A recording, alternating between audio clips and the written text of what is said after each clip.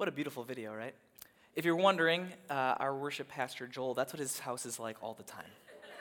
Yeah. His kids always, it's just, I envy it, you know? If we haven't had a chance to meet before, my name is Sam. I am the Shakopee campus youth pastor, and so I get to serve alongside Matt Himple working with the 6th grade all the way through 12th graders here at this campus. I'm also over our college ministry, and so that's what I get to do here at Friendship. I've been serving in the youth ministry here for a little over 10 years now, which is crazy to say. And it's just been such a joy getting to serve your kids and to serve alongside many of you. We have the best volunteer youth leaders. Really, our ministry would not happen without you guys. So shout out to you guys. Thank you for all that you do. I'm blessed. I just get to be a part of the ministry that God's doing here at this campus and at Friendship Church as a whole. So that's a little bit about me. I'll share a little bit about me as I keep going. But it's my pleasure. I get to kick off this series. We're jumping into a Christmas series called God Is. Our pastors, as they were looking at what to do during this Christmas season, it really raised to the forefront that when we look at Christmas and we look at the Christmas narrative, that one of the things that just jumps off the page is that there are characteristics or attributes of God that are just highlighted in a way that maybe we don't see in some places that are just really illuminated in a really cool way that we wanted to highlight. And so today, I'm going to be walking through God is sovereign. And I want to start by saying this. This is a topic that's quite big, and so in the 3 hours that I will be talking to you this morning, just kidding. No, in our time this morning, I won't be able to fully cover the sovereignty of God, okay? It's a big topic. I'd really encourage you to continue to dive deeper in this on your own. But I do hope to start by looking at the fact that God is sovereign, and then if he's sovereign, and because he is sovereign, 3 things how that relates to us in our lives, and truths that we can hold on to on a daily basis. So I want to start by praying, and then we'll jump right in. Lord Jesus, thank you for an opportunity right now to meet in your name, to gather as a community, to worship together because you are worthy of it, and to spend time in your word. I pray right now, God, that you would help me to get out of the way so that your word would be forefront. Holy Spirit, illuminate your scriptures that we might see who you are, that we might know you more and want to become more like you. And God, I pray that as we understand you and your sovereignty, I pray that it would bubble out of us in worship. We love you so much. We pray these things in your name, Jesus. Amen. So, God is sovereign. To start, this is a little definition that I put together. This isn't, if you were to go to a dictionary or something, you wouldn't find this. But this was just, as I was preparing, trying to describe the sovereignty of God. What does his sovereignty look like? I would say that it is ruling with absolute power and authority over all things. It also means that he has the rightful authority to bring about whatever he wants to happen. Now, we notice this sovereignty from the very first page, the very first sentence of Scripture, right? Very first sentence is, in the beginning, God created the heavens and the earth. From the very beginning, God created, which, one, it shows that God is not a part of creation, he's outside of creation, that he is the creator of all things, means that he was before all things, which means that he is outside of space, time, matter. He is not controlled by, dictated by any of those things. He created those things and is in control of those things. If you've ever created anything in your life, if you ever made something, you are the owner of that thing. You understand that thing the best. It is yours, and you get to do with it whatever you want because it's yours. God is the creator over all things. So, therefore, he has absolute power and authority over all things.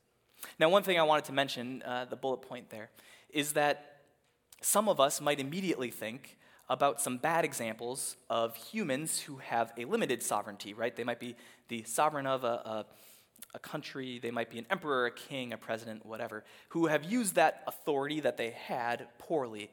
And so when you hear absolute power and authority over all things to do whatever he wants to do, that might conjure up a negative thought. But remember who God is.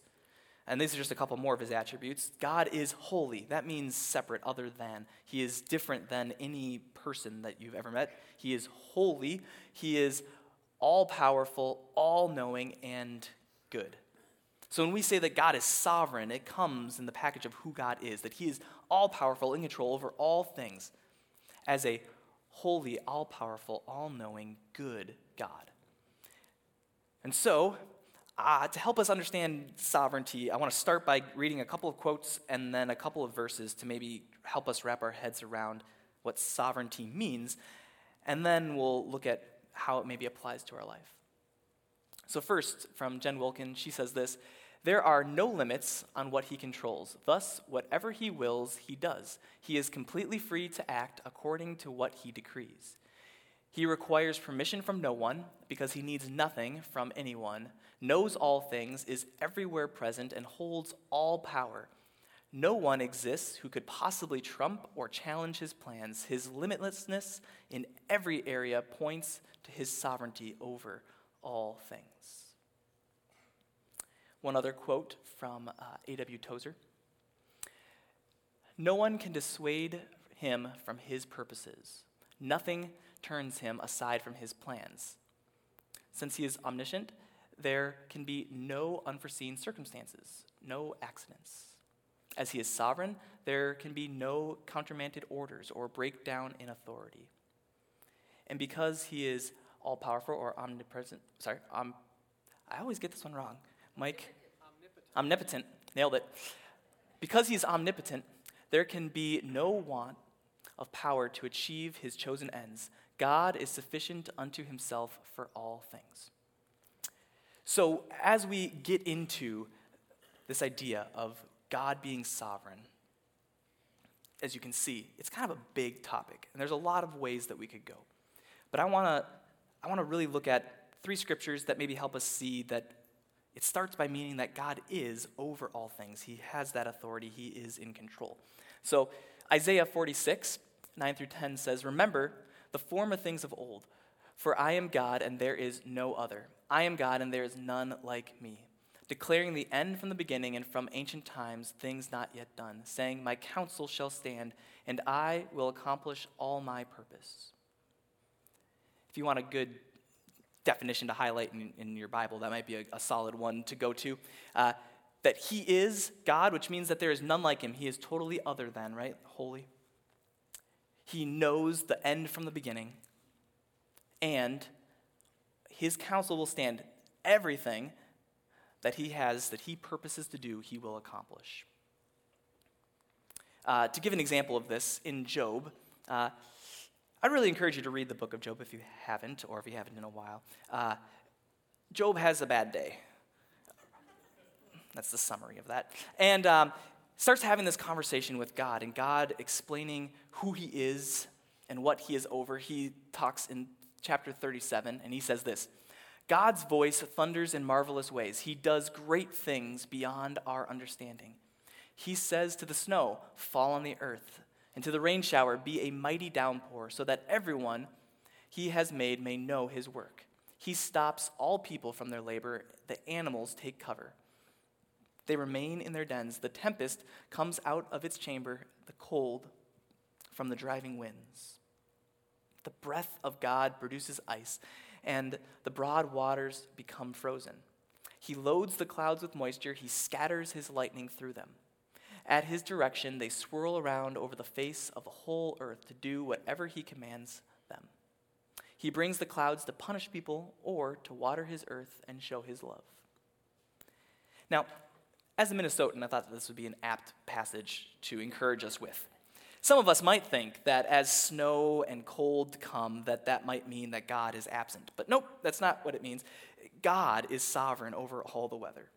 And so as the snow falls, it was he who loaded the clouds with moisture, scatters lightnings through the cloud, drops the snow where it's called, tells it whether to be a light rain or a heavy rain, and he brings the rain and snow, whether it's to punish or to bless.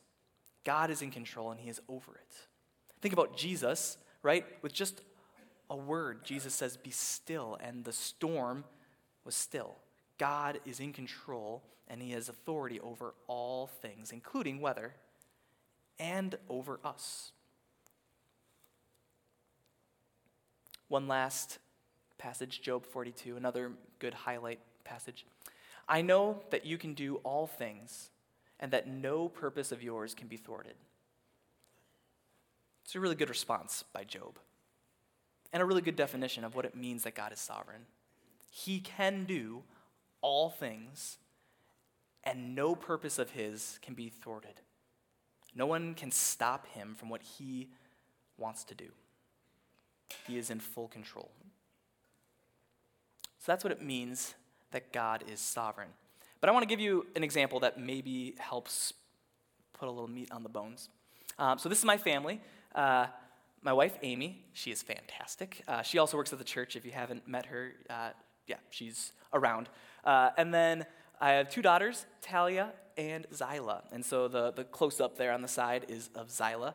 And I want to tell you a quick story about her. So a couple days, we actually just got to dedicate her on the stage 2 weeks ago, so that was really fun during first service.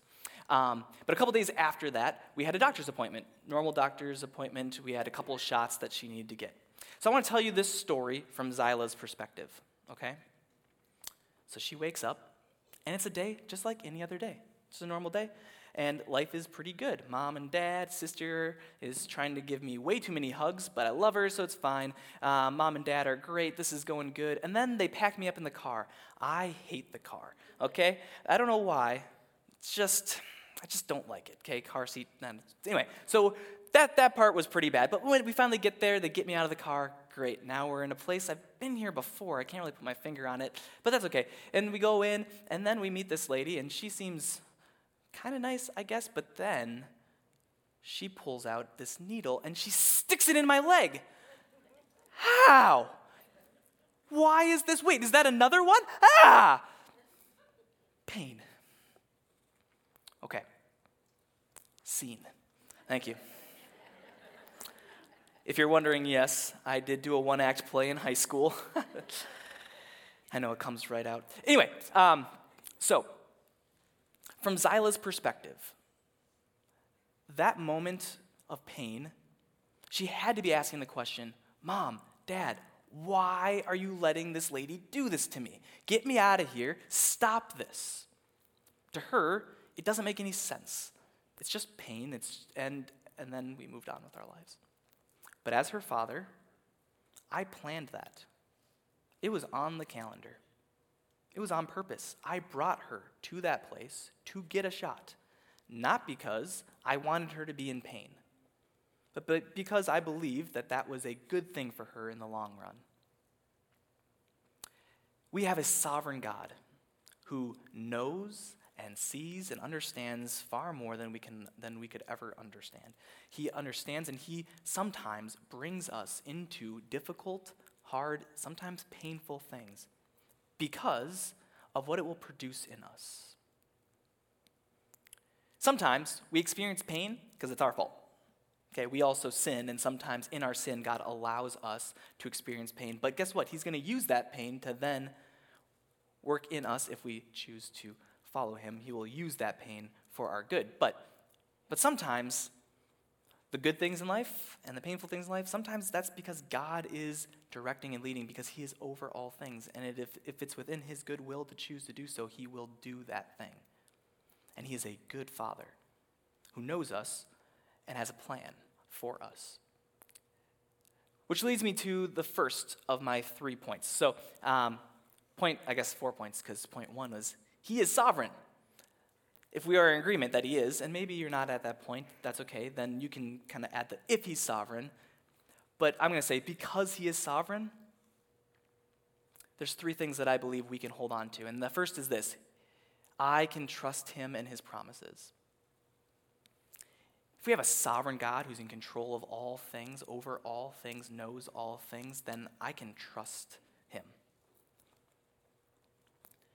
Now, this is a Christmas series, and you might feel like this isn't very Christmassy yet. Sorry about that. I'm going to touch on the Christmas story, but I really do want to focus on more the 30,000-foot view of God being sovereign and how that relates to our Christmas story and to our lives. But in Galatians 4, it says, "But when the fullness of time had come, God sent forth his Son, born of a woman under the law, to redeem those who were under the law, so that we might receive adoption as sons.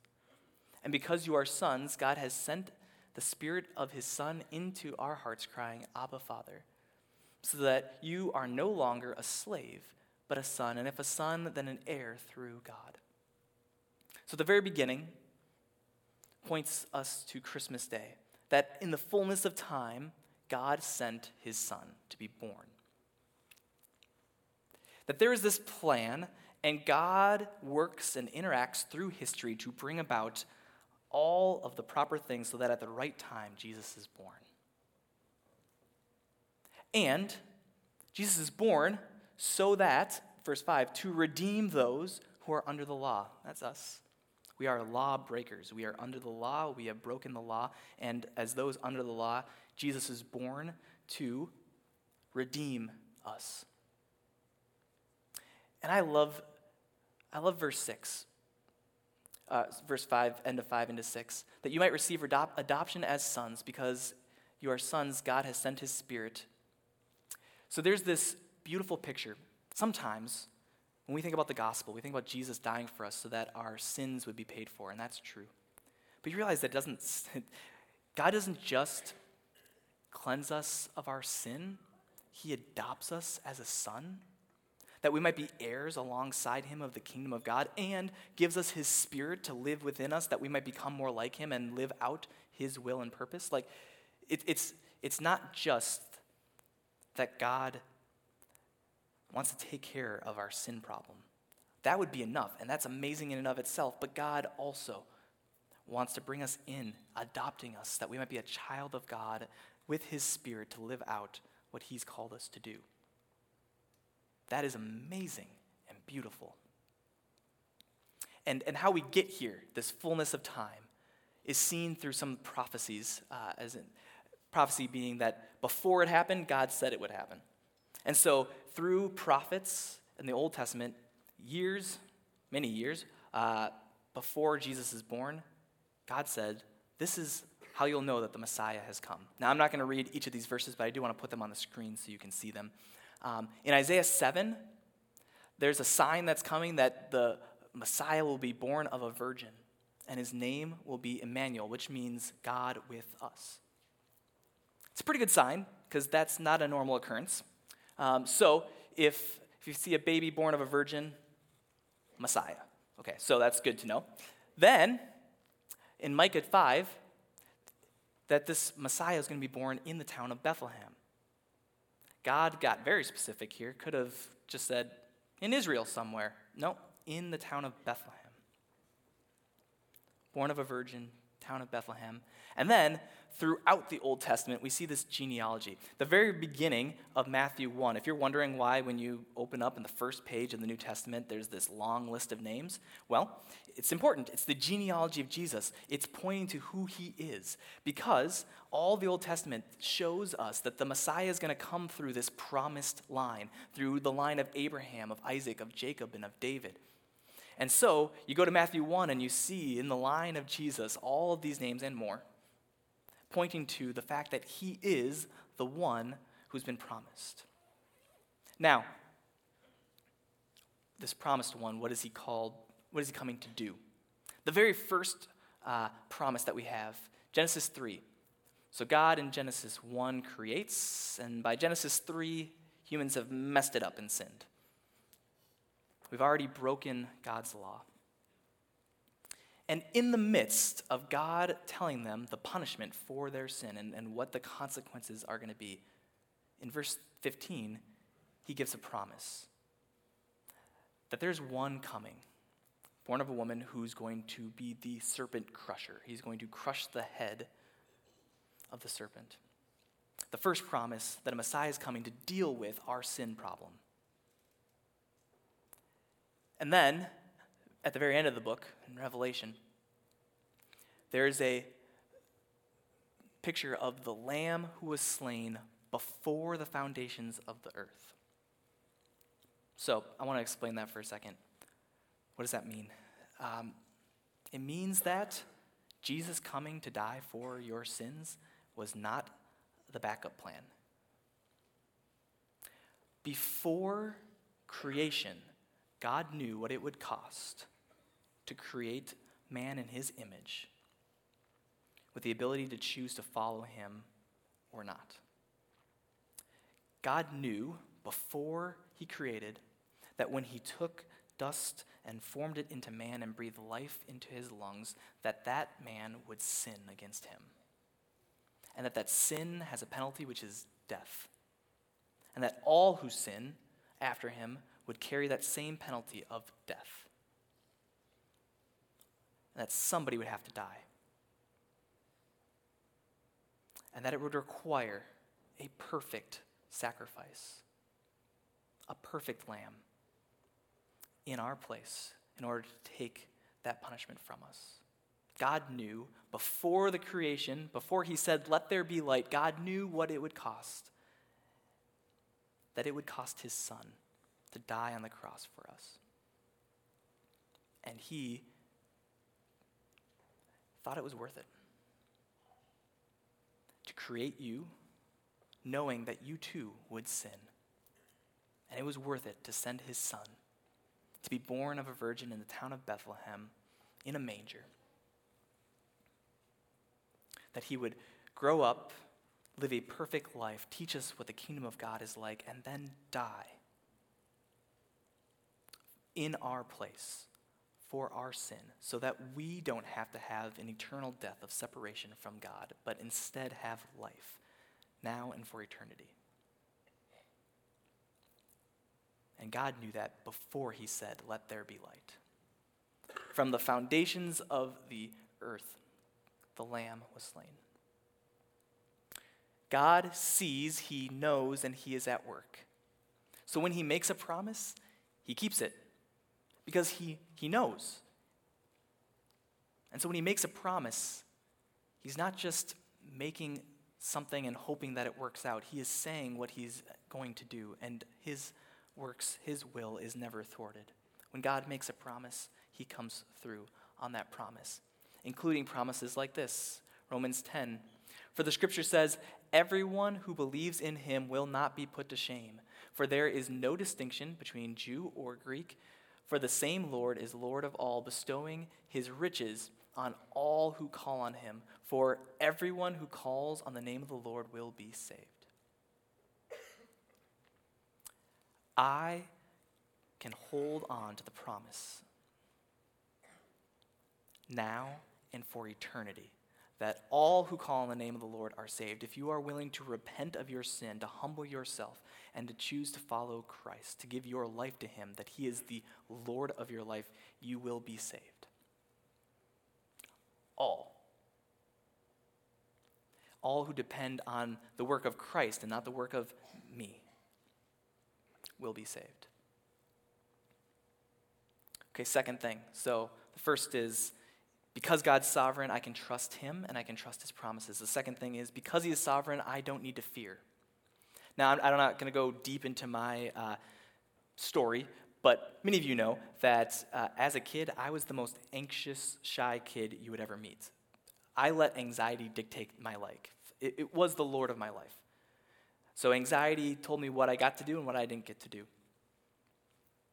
The fact that I'm up here at all is full testimony to God, because 7-year-old Sam would be just terrified right now to be standing in front of people at all. And so God is good. We don't have to fear. And a part of that is because of verses like this. Romans 8:28 says, "And we know that for those who love God, all things work together for good, for those who are called according to his purpose." 1 Peter 5, "Humble yourselves, therefore, under the mighty hand of God, so that at the proper time he may exalt you, casting all your anxieties on him because he cares for you." So in 1 Peter 5, it starts with humility. Got to admit that I can't do it. I've heard the phrase, God will never give you more than you can handle. I think that's a lie, or at least as it's phrased, that's a lie. you are going to experience a lot in your life that you cannot handle on your own. You are not good enough. You cannot do it. Now, with Christ, I can do all things through Christ who strengthens me. I can do all things because of him who is strong. I humble myself under whose mighty hand? God's mighty hand, not mine. I do not have the strength. I cannot do it, but he who is all-powerful and over all things, he can. So, we cast our cares on him because he is strong and he can hold it, and because he cares for you. Does it ever strike you how crazy it is that the God of all the universe, we're talking about a sovereign God, one who has control over all things and has authority over all things, that God cares for you, knows you, knit you together in your mother's womb, knows the number of hairs on your head, knows your name and your concerns and your cares, and says, cast them on me because I care for you. Just me? That blows my mind that there's a God out there like that who cares for me.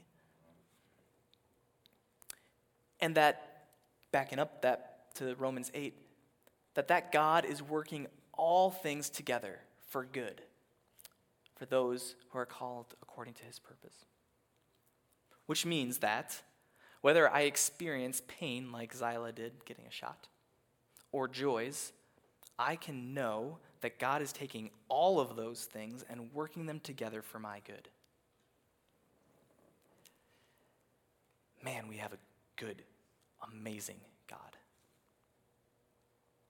And it leads us to verses like James 1 when he says, count it all joy, my brothers, when you meet trials of various kinds. Who here, when they get a trial, are like, yes, trial, right? All joy. Giving high fives out, like, guess what I got today? Pain. Fantastic. Is that what it says, though? To count it all joy when we experience trials, but why? For you know that the testing of your faith produces steadfastness, and steadfastness have its full effect, that you may be perfect and complete, lacking in nothing. We can take joy when there's trials because we know that God is working all things together for my good, that he's using those things to produce in me a maturity, to produce in me that I might be perfect and complete, lacking nothing. You want to know who that sounds like? Who's perfect and complete and lacking nothing? Yeah, church answer, Jesus, nailed it. I'm called to become more and more like Jesus. And God's going to use trials, difficulties. Not exclusively, but he will. We're promised that this life is going to be difficult. Who here has experienced that life is difficult? Participation, I love it. So, I wasn't confident when I put my hand up that anyone else would follow that. But the reality is this, life is challenging. And we all have different challenges and different experiences, but we all have trials. We all have difficulties. Some of you might be experiencing one right now, one that feels like more than you can handle, one that might be more than you can handle.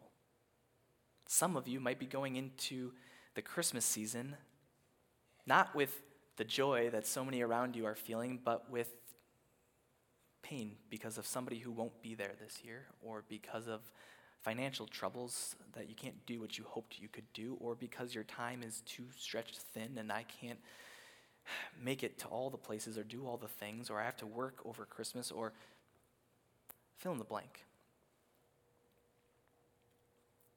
But we know that God is a good God who is over all things, that he is working together all things for my good, and that when I experience a trial, that it is not outside of his hand, that he sees and he knows and he is in control, and he wants to be there with you in the midst of your trials. Now, because this is a Christmas series, I should probably use an example from the Christmas story. right? You guys have been just waiting for this. It's like, he's going to talk about Christmas. I just know it. All right, so a little bit. I want to look at Mary. And here's a couple of things that Mary could have feared or had anxiety around during the Christmas narrative.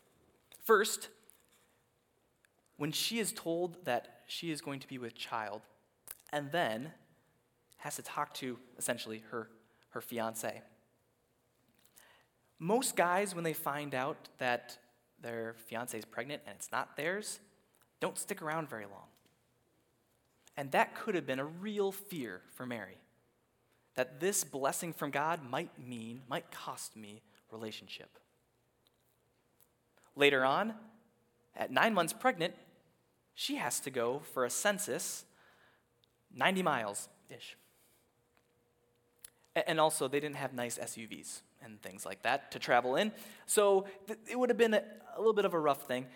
So she's experiencing the government telling her something that she has to do, and she has to travel these 90 miles and do the thing, and difficult. And there might be a lot of anxiety around that. Oh, also, Joseph did not go online and book a room. So when they get there, they have no place to stay. Oh, by the way, when the king finds out about this baby that you're having, he wants to kill it. So that's cool. And he sends out a decree to kill all the babies in that region. So that would cause anxiety.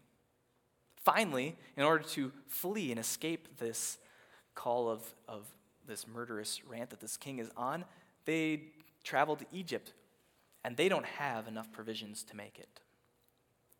So there's a few things that Mary might be experiencing in this short window of time. And does it sound anything like what we go through? Anxieties about relationships, travel, where to stay and live, about your baby, life and death, provisions. Mary is experiencing all of these things, and Joseph. But here's what we know. We have a sovereign God who's in control, and he provides an angel to talk to Joseph, to tell him about this baby that Mary has. He is with them as they travel. He provides for them not an inn, but instead a manger. He warns them about Herod and sends wise men to give gifts that they might have what they need to make travel to Egypt. God sees, he knows, he is in control, and he cares for you. So we don't need to fear. Last point. We can trust him, we don't need to fear, and if he is sovereign and because he is sovereign, I can truly rest. Think about the reality that if God is over all things and he cares for you, then what do I have to fear? Also, if I don't have anything to fear, that's when I can find true rest. You will never find rest if you put on your own shoulders that I have to do it, that I have to be strong enough, that I have to provide, that I have to fix, that I have to care for, that I have to... the more eyes that you pile on, you will never find real rest. It's only in surrendering those things to the Lord that you will find rest. When you find yourself in a place where you say, God, only you, then I can take a deep breath of real rest that he has all those things in the palm of his hand. Now, it doesn't mean that we don't do things. I'm not saying that that means sit on your couch and do nothing. What I am saying is that we put the trust in the one who is mighty, in the one who holds all things in his hands, the one who knows. Matthew 11, Jesus says, "Come to me, all who labor and are heavy laden, and I will give you rest. Take my yoke upon you and learn from me, for I am gentle and lowly in heart, and you will find rest for your souls. For my yoke is easy and my burden is light."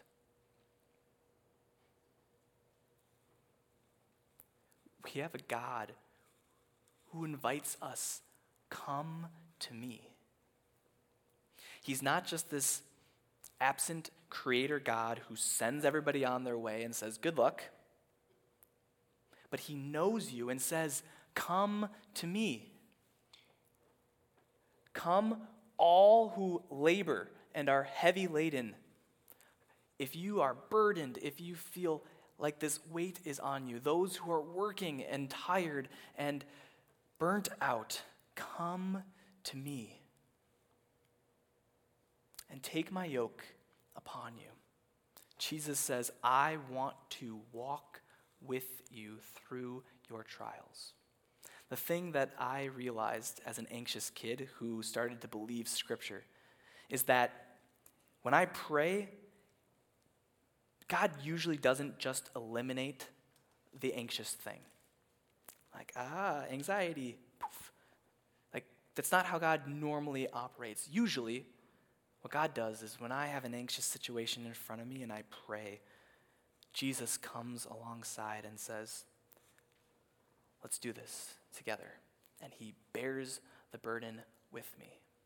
And he carries the weight. And I don't have to worry about knowing all the things and carrying all the things and doing all the things because I know that he is in control and he cares for me. Psalm 46. I want to end in a little bit of a unique way. I want to call us to do something interactive, and so I hope that you'd be willing to do this with me. Psalm 46:10 says, "Be still and know that I am God. I will be exalted among the nations. I will be exalted in the earth." So I want us to do this. I want us to practice this for just a minute. To be still and know that he is God. And so, for a minute, let's not look at our phones or talk to our neighbor, but let's just rest. Be still and remember that he is God. And then, if there's a burden or anxiety on your heart right now, cast your cares on him. Come to him. Because he cares for you. Abide, remain with him, hold tight to him. So, we're going to do that. For just a minute, let's be still. If it helps, you can close your eyes, whatever that looks like, but let's be still before the Lord and remember the sovereign God who we praise.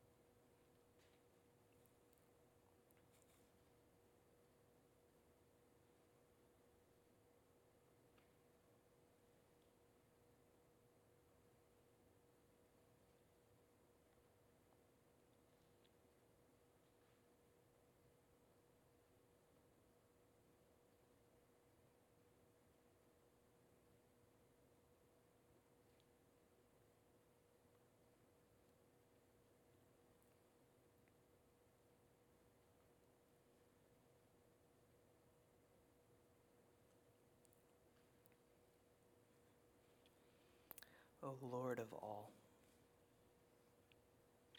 we thank you for your word, for how you have revealed yourself to us, that we might know that you are the God of all things, that you hold all things in your hand, and that you love us. God, I just lift up to you the prayers that were brought before you just now, and those that maybe aren't spoken yet. That represented in this room, there are many who are struggling. There are many who feel burned out, who need rest, who have fears and anxieties and need somebody to bear that, or who are struggling to believe one of your promises. And for each and every person here, I pray that you would move. God, that you would show each and every one of us how strong your mighty hand is, how faithful you are to your promises, that we would trust you, cast our cares on you, and rest in you, and that out of that you would just bubble up in us a worship for your name, because you are worthy. We love you, Jesus. We thank you.